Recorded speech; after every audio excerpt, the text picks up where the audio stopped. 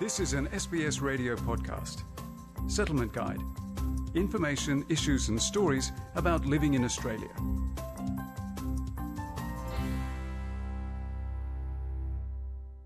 The internet has never been more present in our daily lives.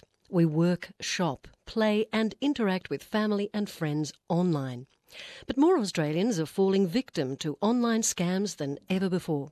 The Australian government's Stay Smart Online Week reminds consumers of how we can stay safe on the net.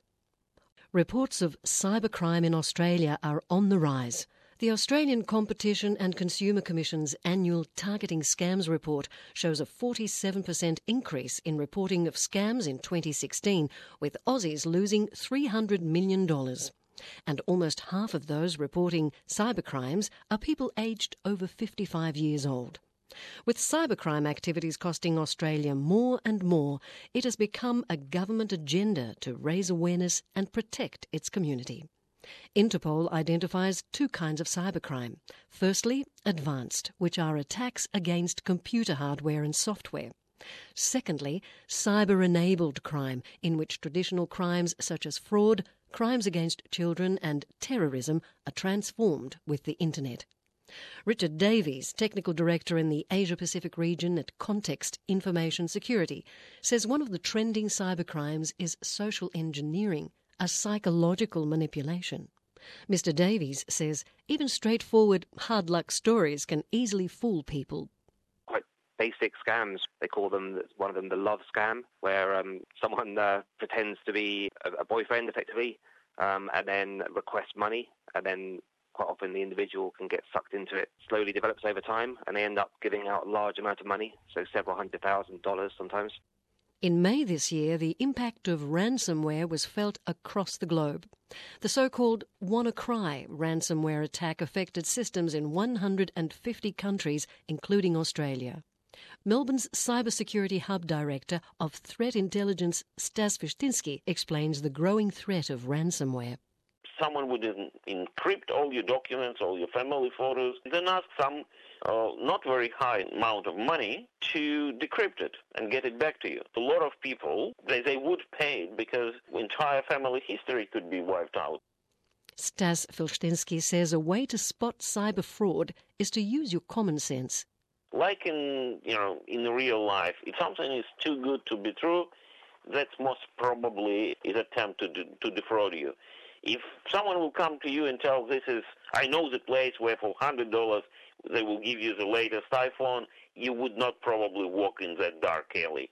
If you get similar emails from absolutely unknown place, you shouldn't be clicking on any links or running any files coming there. At the time, the Minister in charge of cybersecurity, Dan Tehan, says WannaCry was an important reminder to keep software up to date. I think it is a real wake-up call for all of us. And my hope is that what it will lead to is more urgency and more focus from departmental heads and agency heads at the government level, from boardrooms at the business level, and from individuals and families of the need to make sure you're doing everything you can to keep yourself cyber secure. Millions of credit card payments are processed online every day. The Australian Payments Network's latest report shows that 78% of card fraud in Australia occurs online. APN's Chief Executive Dr. Leila Fourie says cardholders should be vigilant with payments, big or small. What we see is that fraudsters take small amounts and these increase over time, and what customers should certainly be doing is looking for the small amounts on their bills that don't make sense and that are unfamiliar. Context Information Security's Richard Davies works with businesses to raise awareness about cybercrime. Educating individuals about risky phishing emails has short-term success. The results that we found have been quite interesting. For campaigns that are conducted every sort of 2 or 3 months, there is an increase in awareness and therefore a decrease in the number of users interacting with these emails. But if you wait a whole year and run the similar exercise again, the results are almost exactly identical to the original one, indicating that the users haven't really increased any awareness or they've just forgotten it over time. When English is not your first language, understanding cybercrime can be an additional challenge. Stas Vilštinsky recently ran cybercrime talk for a Melbourne-based Russian Jewish community group. He says educating people is key. It's very important for non-English speaker and migrant communities to get educated around cyber safety, cyber security. The society around us doing so much business online, doing it unsafe or not doing it will only increase the disadvantage that those communities may face in life. If we can help to educate them and to keep them safe online, that will bring benefits to everyone. Yet going online already implies surrendering some of your private information. Richard Davies advises to start with simple online hygiene. From an end-user perspective, I would say that the most important thing is probably to have a healthy skepticism when it comes to interacting with emails, phone calls, etc. There are a few good sources of information online that list sort of the most common scams that are happening at the moment.